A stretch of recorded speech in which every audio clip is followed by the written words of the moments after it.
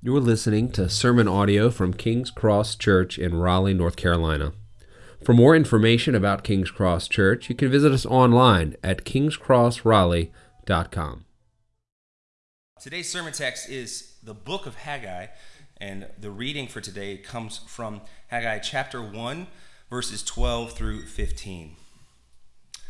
Then Zerubbabel, son of Shealtiel, the high priest Joshua, son of Jehozadak, and the entire remnant of the people obeyed the Lord their God and the words of the prophet Haggai, because the Lord their God had sent them. So the people feared the Lord. Then Haggai, the Lord's messenger, delivered the Lord's message to the people. I am with you. This is the Lord's declaration. The Lord roused the spirit of Zerubbabel, son of Shealtiel, governor of Judah, the spirit of the high priest Joshua, son of Jehozadak, and the spirit of all the remnant of the people. They began work on the house of the Lord of armies, their God, on the 24th day of the 6th month in the 2nd year of King Darius. This is God's word.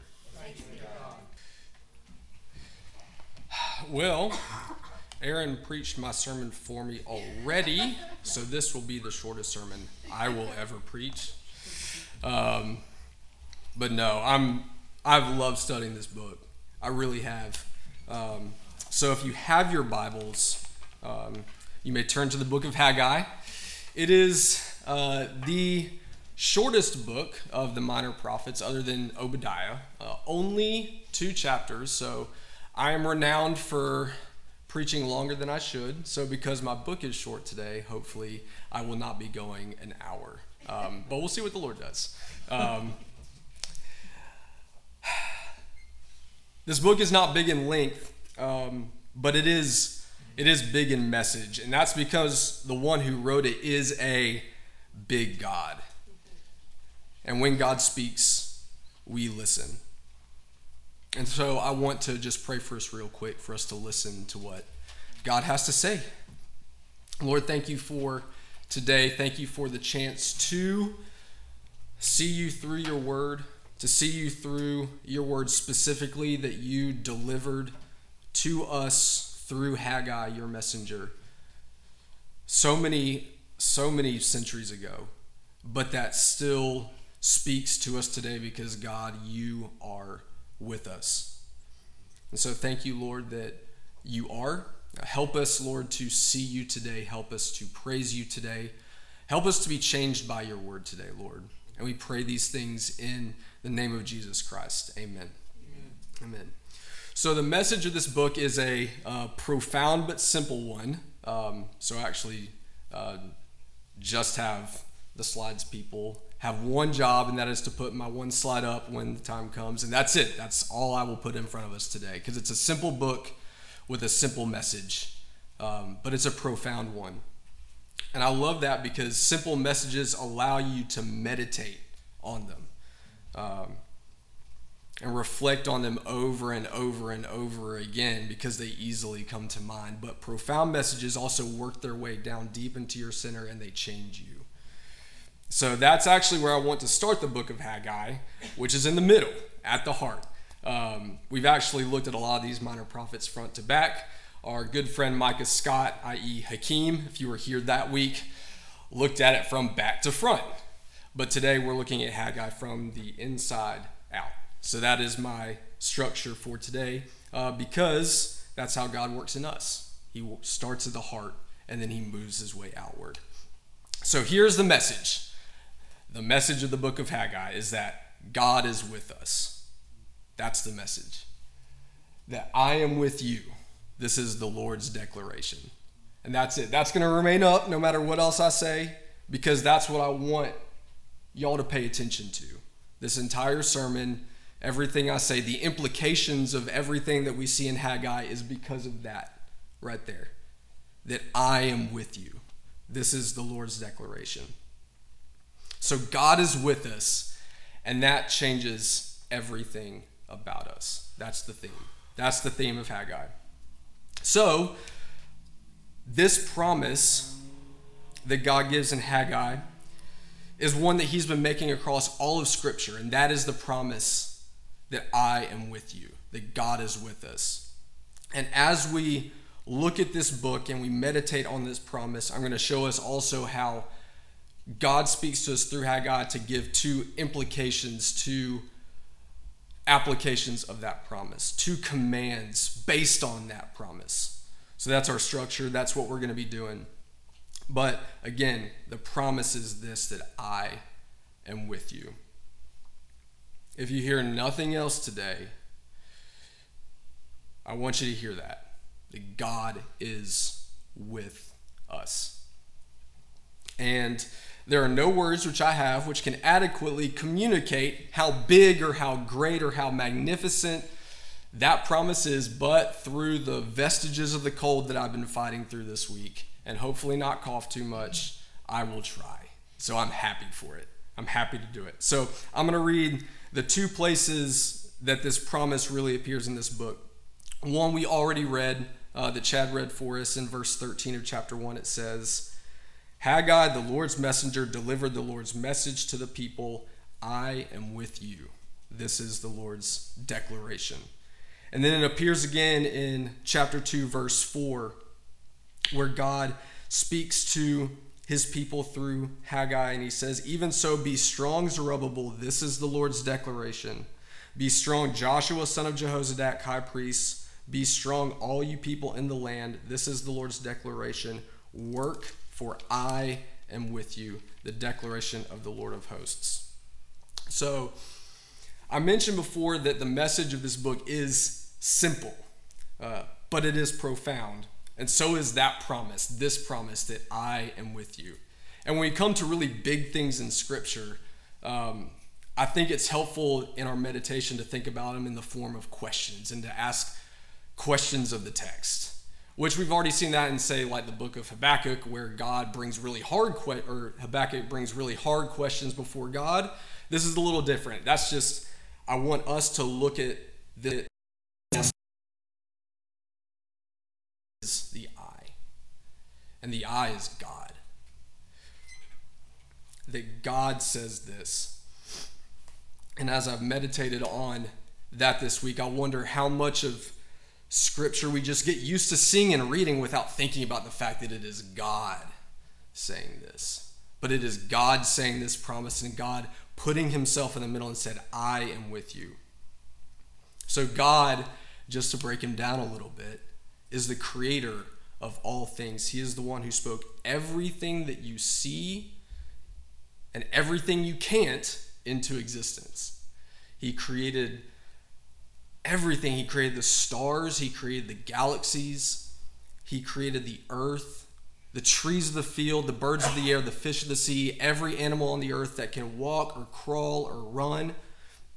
He made the littlest parts of creation, the protons and neutrons and the periodic table of the elements for you science folks out there. Like, God made that.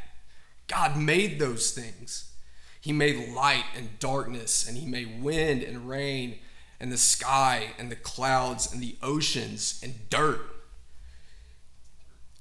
Just by saying, let there be. That's the God who is in this promise. And he's not just the creator, he is the ruler of all things. That he holds all things together. Like, he didn't just create it and step back, but God is in his creation keeping the universe flowing and running, sustaining its order and its movement. And this is the God that says, I am with you. But then, God is great. Yes, God is big. God is creator. God is ruler. But in his word, he also shows us not just his might, but his character, which is so important that's why we come to the scriptures to see God for who he truly is. Because there's a lot of religions, there's a lot of gods out there that proclaim themselves as creators and rulers, but the character is different. The character is what makes God stand out. Yes, he does. He is truly the one who created all things. But who is this God? Well, in Exodus 3, he says to Moses, I am who I am. But well, who is he? Like, Moses came to God in the burning bush and asked God, well, you're sending me to this people. Who do I tell them who sent me? And God said, I am who I am. And at that time, God linked that to the fact that he is the God of Abraham and Isaac and Jacob. But it's not until Exodus 34 when Moses says to God, let me see your glory. And God says, I will cause all my goodness to pass in front of you. And then he speaks. And then he speaks. And then he says, our scriptures translate this or say this, the Lord. But I'm gonna put the literal in there. I am who I am. I am who I am is a gracious and compassionate God, slow to anger, rich in faithful love and truth, maintaining faithful love to 1,000 generations, forgiving wrongdoing, rebellion, and sin, but he will not leave the guilty unpunished. He is gracious. He is compassionate. He is slow to anger. He is rich in love. He is rich in truth. He is patient. He is forgiving. And he is just. And all inherent in the name, I am who I am. My Hebrew professor liked to translate it this way: I will be who I will be. That he is by necessity unchanging in these things. So you can even mix it up. I am who I will be. I will be who I am. God never changes in the way that he reveals himself to us, in his character that he displays. He is unchanging. He will never not be these things. He will always be these things. And so, what happens when you put together the might of God, the power, the sovereignty, the authority of God, and then you put it together with his character, his justice, his compassion, his mercy, his love? What do you do when you put those two things together?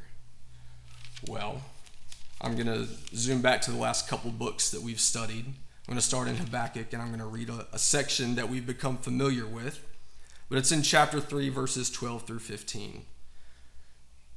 Where Habakkuk writes, you march across the earth with indignation. You trample down the nations in wrath. You come out to save your people, to save your anointed. You crush the leader of the house of the wicked. You strip him from foot to neck. You pierce his head with his own spears. His warriors storm out to scatter us, gloating as if ready to secretly devour the weak. And you tread the sea with your horses, stirring up the great waters. And he is the God of Zephaniah 3, 15 through 17, which we've also become familiar with because it's our benediction that we've been saying week after week as we've gone through these books. But I'll read it again because it's worth remembering. Chapter 3 of Zephaniah, verses 15 through 17. The Lord has removed your punishment. He has turned back your enemy. The King of Israel, Yahweh, I am who I am, is among you. You need no longer fear harm. On that day it will be said to Jerusalem, do not fear. Zion, do not let your hands grow weak. Yahweh your God is among you, a warrior who saves. He will rejoice over you with gladness. He will bring you quietness with his love. He will delight in you with shouts of joy. And you take God's might, and you take his authority and his power and his kingliness, and you take his character, his love, his grace, his compassion, and you put them together. What do you get? You get a Savior. That is who God is. God is a Savior. And to be a Savior in the Bible is to be a warrior. Notice that in Zephaniah, that God is a warrior who saves. And Israel's definition of salvation throughout the Old Testament almost always referred to a physical defeat of the enemies which threaten to overwhelm and conquer them. And so the Old Testament understanding of salvation was that of victory, often in the face of certain, or you might even think of it another way, a deserved defeat. I mean, you think about something like the book of, I think it's 2 Kings, like after a string of kings who are unfaithful, and you have a good king Hezekiah, and Assyria is coming against Israel.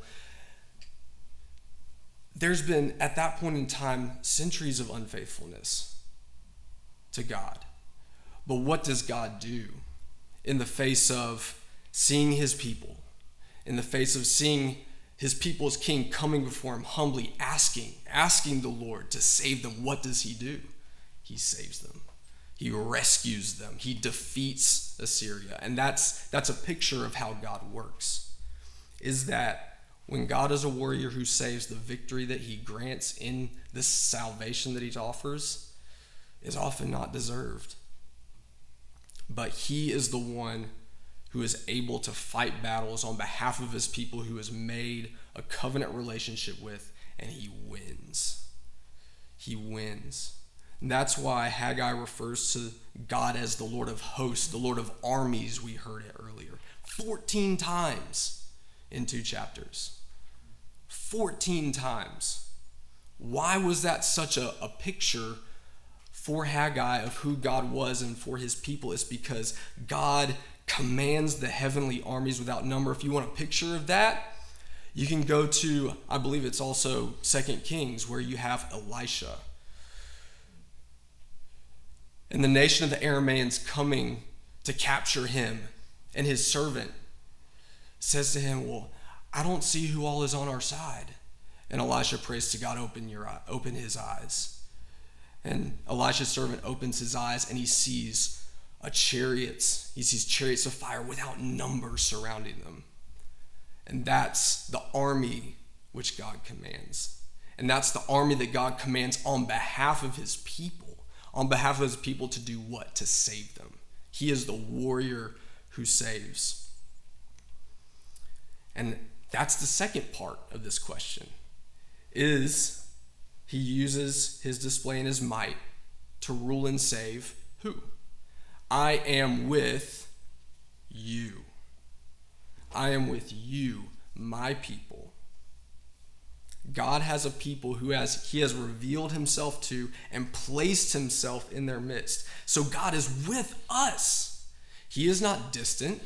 He is not far off. He's not so transcendent and unknowable as to be unapproachable as he is in some religions. But he is near to people, and he is with us, and he's even a part of his people. That's how God thinks of himself. He's a part of his people. And in Haggai, that people is Judah, specifically, is who this book is written to. Israel in general, but Judah is the book. Judah is the particular audience of this book, who have just returned from Babylon. But the point is that God, freely and independently of any action which they took. In fact, they took a lot of the opposite actions, right? I mean, they were exiled for a reason.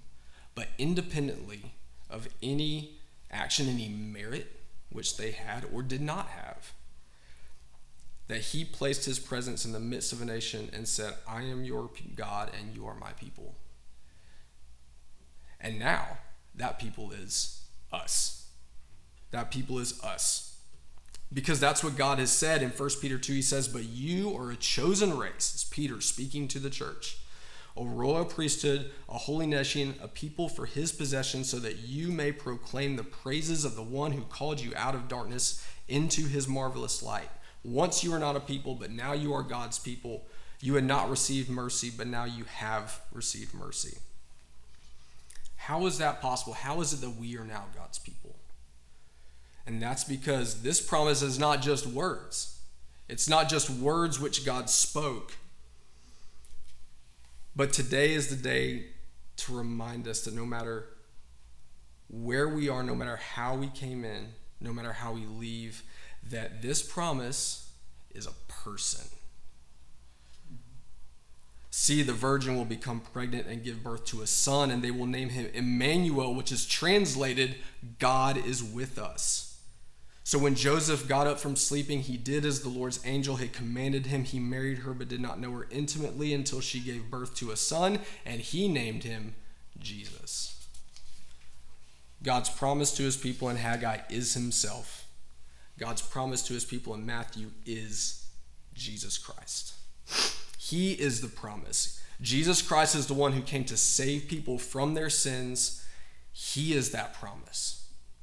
So the message that Haggai delivered to God's people is no matter what they've been through, no matter how far they've strayed, no matter how long they had been unfaithful and even seen the temple destroyed, which was the place where God had said his presence would be among his people,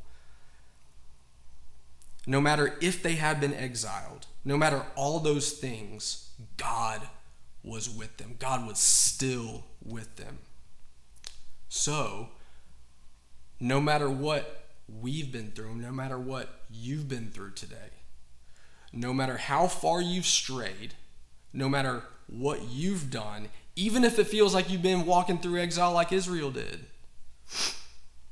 even if your faith feels small today and you can't overcome sin, no matter all of those things, God is here. And Jesus is here. And Jesus is with us. He is the promise. He is the one who resides with, dwells with, bears with his people because he is a part of us. He came and he lived and he died as a part of a people. And he said, as his name, I am with you. That I am God and I am with you. And he is able to be a part of us because he is the warrior who saves. God's character is unchanging, y'all. Kurt made a great point last week that people can sometimes get it twisted and see the God of the New Testament, the God of the Old Testament as two different gods. They're like, how can I reconcile Jesus and the seeming grace and compassion and love that he has with the God I see in the Old Testament who seems to just judge and is wrathful? Like, how does that work? Well, Jesus is the same God. He is the warrior who saves. He just fought the battle differently. He took his sword and he turned it upside down. And instead of wielding it to slay physical enemies, he was nailed to it. He was nailed to it to kill it forever. And then when that was done, he got up. He got up with unquenchable life. And that life he now gives to us through his Spirit. And his Holy Spirit that's God's presence in actually each of us. Like if you're here today and you believe in Jesus, guess what? God is actually with you, like in you, a part of you, changing you, giving you life. Life which cannot be taken, life which is of the same nature as what God has, eternal life. Because God is actually with you. And God is with us. He is the promise, and that promise is a person, Jesus Christ. I want us to really believe that today. If you never believed that today, guess what? Today is the day. And if you already believe that, remind yourself of this. That God is with you. God, the warrior who saves, the creator, sustainer, gracious, kind, loving, ruler, and sustainer of all things is with you, with us, sustaining us, and changing us. Not just leaving us as he found us. Yes, he takes us as we are and he saves us as we are, but guess what? Who we were wasn't pleasing to God, so he changes us. And he makes us more like him. God's promises change the ones who receive them. So what does this great promise do among God's people in Haggai, and what does it do among us? What implications does it have? Well, there's two that I want to draw our attention to specifically. And I love that because they encompass the entire person. In the Old Testament, you had two parts to yourself. You had your heart and your body. Your inner man, your outer man. You're the center of who you were and the body which was part of that. So we have an internal command and an external command. The first is consider your ways.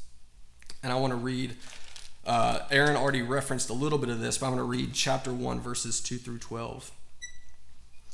The Lord of hosts says this: the people say the time has not come for the house of the Lord to be rebuilt. So the word of the Lord came through Haggai the prophet. Is it a time for you yourselves to live in your paneled houses while this house lies in ruins? Now the Lord of hosts says this, think carefully about your ways. Consider your ways. You have planted much but harvested little. You eat but never have enough to be satisfied. You drink but never have enough to become drunk. You put on clothes but never have enough to get warm. The wage earner puts his wages into a bag with a hole in it. Not very fun sounding. The Lord of hosts says this, think carefully about your ways. Consider your ways. Go up into the hills, bring down lumber, and build the house. Then I will be pleased with it and be glorified, says the Lord. You expected much, but then it amounted to little. When you brought the harvest to your house, I ruined it. Why? This is the declaration of the Lord of hosts, because my house still lies in ruins, while each of you is busy with his own house. So on your account, the skies have withheld the dew, and the land its crops. I have summoned a drought on the fields and the hills, on the grain, the new wine, olive oil, and whatever the ground yields, on man and beast, on all that your hands produce. So this command, again, has the internal focus. It goes to the hearts of the people and commands them to think carefully and deeply about what they have been prioritizing and what they should prioritize. I actually love the more literal translation of the Hebrew here. It says, set your heart upon your ways. Set your heart upon your ways.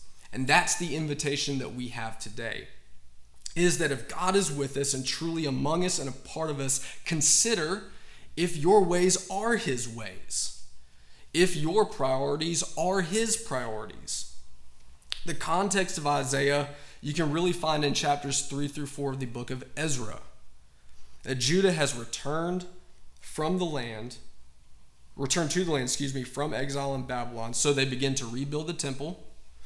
They got the altar set back up, and they started putting the foundation down for the temple. So they're working on the foundation. And then the peoples in the surrounding nations got wind of this, and they don't like it.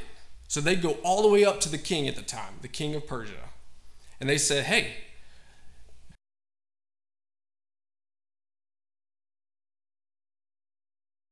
is what it says. And so it sat.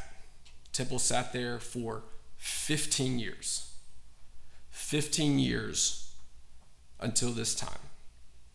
And so then that's why in the first verse of the book of Haggai, it says in the second year of King Darius, brand new king, which is when sometimes there's a lot of, different things going on. You can probably get by with new stuff that you couldn't get by with old stuff under the old king. So it's like golden opportunity, right? We can start work again. The old king's gone. Maybe there's can be a little shuffle. Maybe we can start, doing work again. And the people said the time has not yet come to rebuild the house of the Lord. So that moment of self-reflection, when the people made a judgment call to not prioritize the promise of I am with you, which was signified by the temple, that's when God speaks a judgment of his own. And he says, you have been focused on building your wealth to your own ends instead of directing it towards mine. So God says, consider your ways. Consider what you've been doing. Consider how I've been trying to get you to pay attention, that you've been chasing the wrong things. You've been neglecting my house. You've been building up yours. Now, I want to say that God can be glorified in the everyday pursuits of life. There's nothing wrong with that. In the judgment of in verse 6, he says, you planted much but harvested little. There's nothing wrong with planting. There's nothing wrong with harvesting. There's nothing wrong with eating. There's nothing wrong with drinking. There's nothing wrong with building up a house. All of these things are ways in which we can pursue and honor God. But pursuing your house to the neglect of God's house, that is sinful. Pursuing your ways above God's ways is sinful. Jesus said it well, that you cannot serve two masters, for you will love one and hate the other. That you cannot serve both God and mammon. That's the untranslated word meaning money, riches, the stuff of life. You cannot serve both. You have to pick one. You will love one and hate the other. So these people were trying to serve two masters. God says, you got to pick me if my name is here, if my presence is here among you. I am the priority, what I prioritize, because I am with you. I am God. I am with you. And it's clear in verses 6 through 9 of chapter 2 that God prioritizes his house. That he wants to fill his house with glory, in a final glory that will be even greater than the first temple, which was destroyed, which God says is like, are there a few of you who remember what it looked like and now you weep because of what you see now? Think about that house. What I'm doing is greater than that, if you will prioritize what I'm doing. God's desire is his glorified presence dwelling in the midst of his people who live in a manner that honors and displays his everlasting worth. His worth.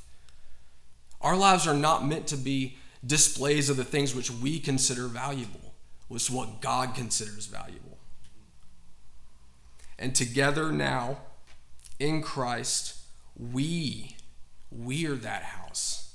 And that's the fulfilled promise of what Haggai gives to his people. It's like, there's a greater house that I'm doing here. There's a greater house. And guess what it is? It's not the building that ends up replacing what was there, because the glory of that house, guess what, was just not as good as the first one. The greater house coming is the church. The place, the dwelling place of God with his people. We already talked about it through the Spirit. And we are so quick to shortchange the things that we can pursue, right? Like, we think we know what we want. We think we're fulfilling the desires in our lives, but when we come to that desires and think that there's sustenance or even abundance, guess what? Verse 15 and 16 of chapter 2, God says, now reflect back from this day. Before one stone was placed on another in the Lord's temple, what state were you in? When someone came to a grain heap of 20 measures, guess what? It only amounted to 10. When one came to the winepress to dip 50 measures from the vat, guess what was there? It only amounted to 20. I struck you, all the work of your hands, with blight and mildew and hail, but you didn't turn to me.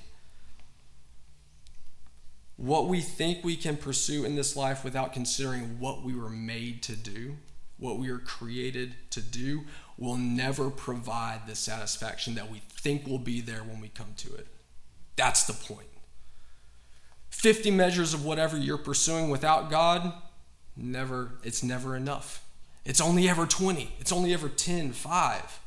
It's never what you think it's going to be, because it's temporary, because it's ultimately not what we were created for. We are created to pursue and prioritize the things of God, to follow his ways, to worship him, to devote ourselves to the lives which he called us to do. That's the value. And we already read that. That's treasure in heaven. That's treasure in heaven that no man can steal or destroy, because that's the stuff of real value. And guess what? God actually showed the people this. In this book, he says in 1 verse 11, God summoned a drought and he names specific things which are impacted. I'll read them. He says, on the grain, the new wine, and the olive oil. Why were those things called out? Well, what's the Lord's Supper made of? Grain and wine, bread and wine. It was part of sacrifices that people offered throughout the Old Testament and became part of the Lord's Supper in the New Testament, grain and wine. What was olive oil for? It was for consecrating the priests who were set aside to the service and devotion of God. So God is saying, these are the elements of my presence, which you were created to taste and see and are good, but you're not pursuing that. You're not using those things for actually devoting yourself to me.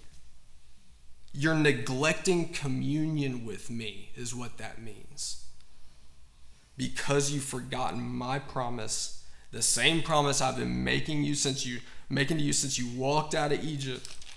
That's what it says in chapter 2, verse 5. This is the promise I made to you when you came out of Egypt. What was the promise? Work, for I am with you. I am with you was always the promise. And he said, I've been showing you. It's been there since the beginning, but you've forgotten. Like it says to the church in Ephesus in Revelation, you've forgotten your first love. But guess what?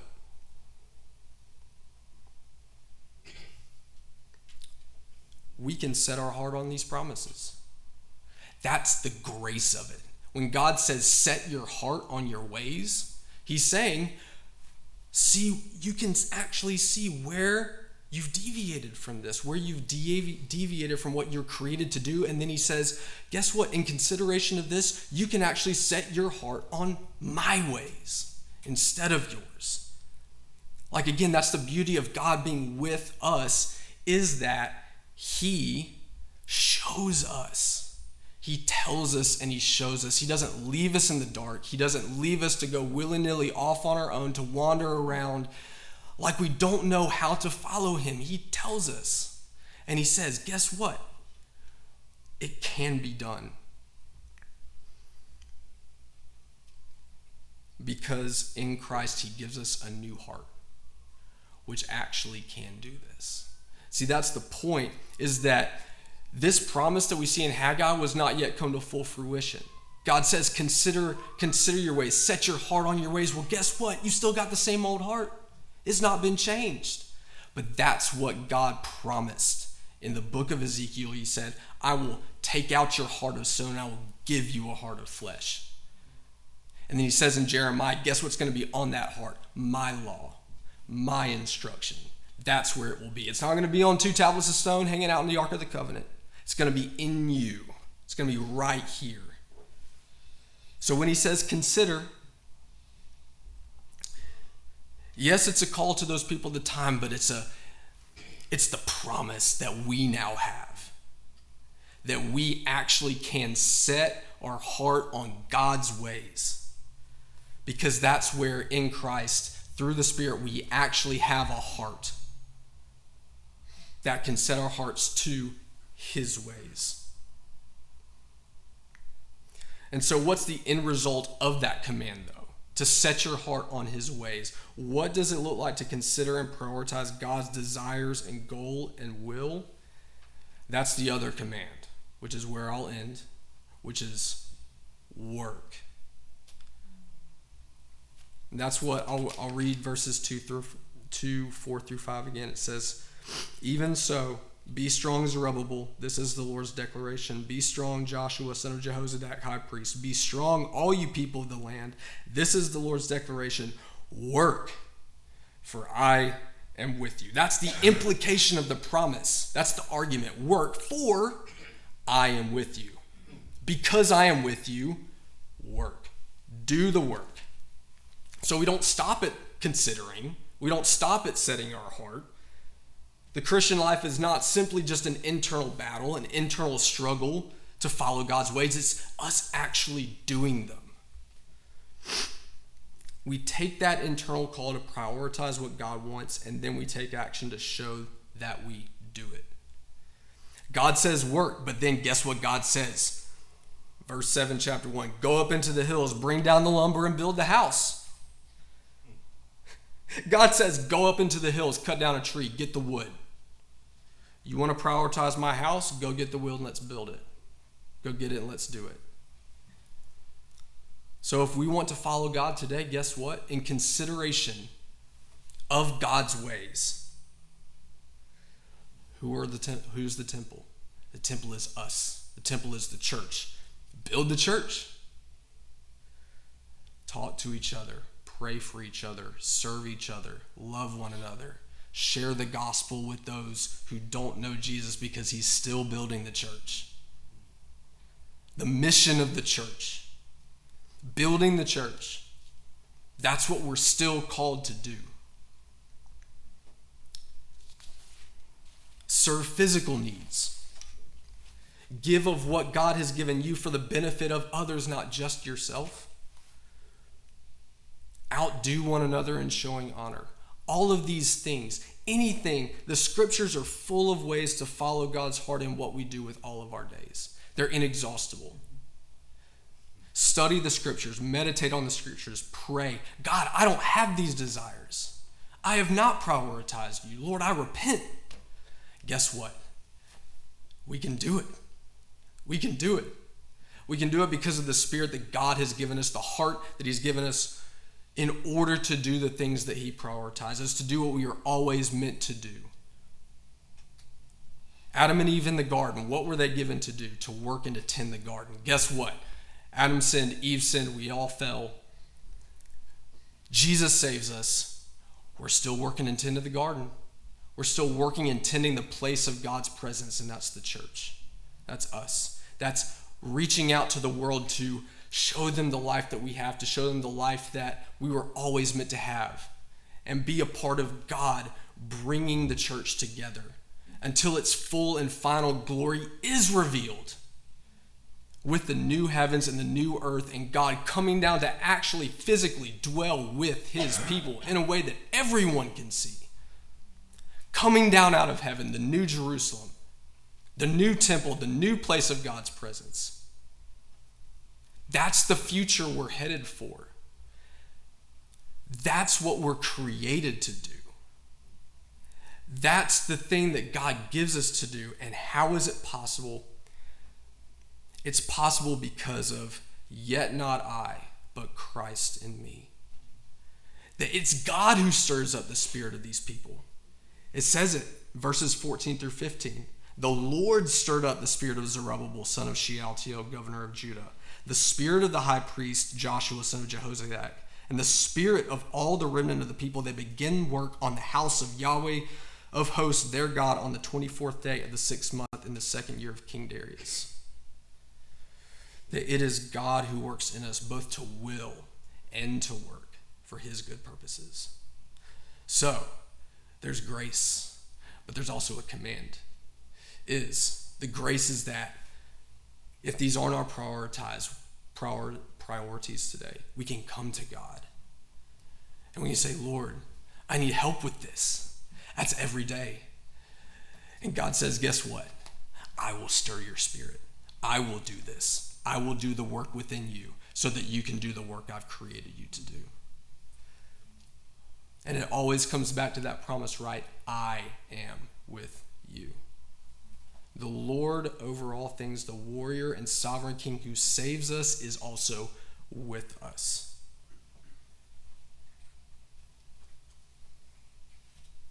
Let's pray. Lord, thank you for today. We thank you, Lord, that today is always the day to come to you. And Lord, we don't do it perfectly every day, but each day we can come to you. That you have given us the grace in Christ to come to you because of what He did for us. To take our sins, to nail them to the cross, to give us life. To give us the life that you always desired for us. That, Lord, each and every day we can wake up and we can say,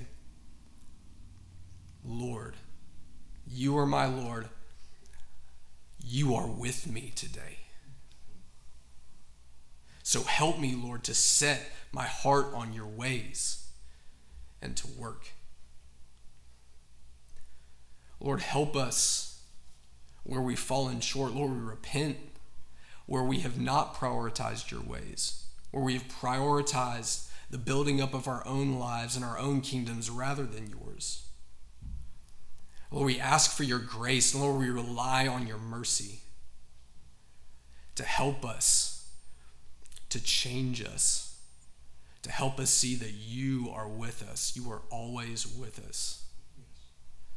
And that because of that, you are with us, Lord, to galvanize us and to help us live lives that pursue your pursuits, to prioritize your priorities, to will your will, and to work your work.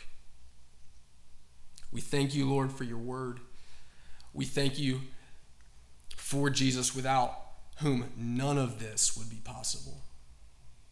We praise you, God. We thank you. And we pray these things in his name. Amen.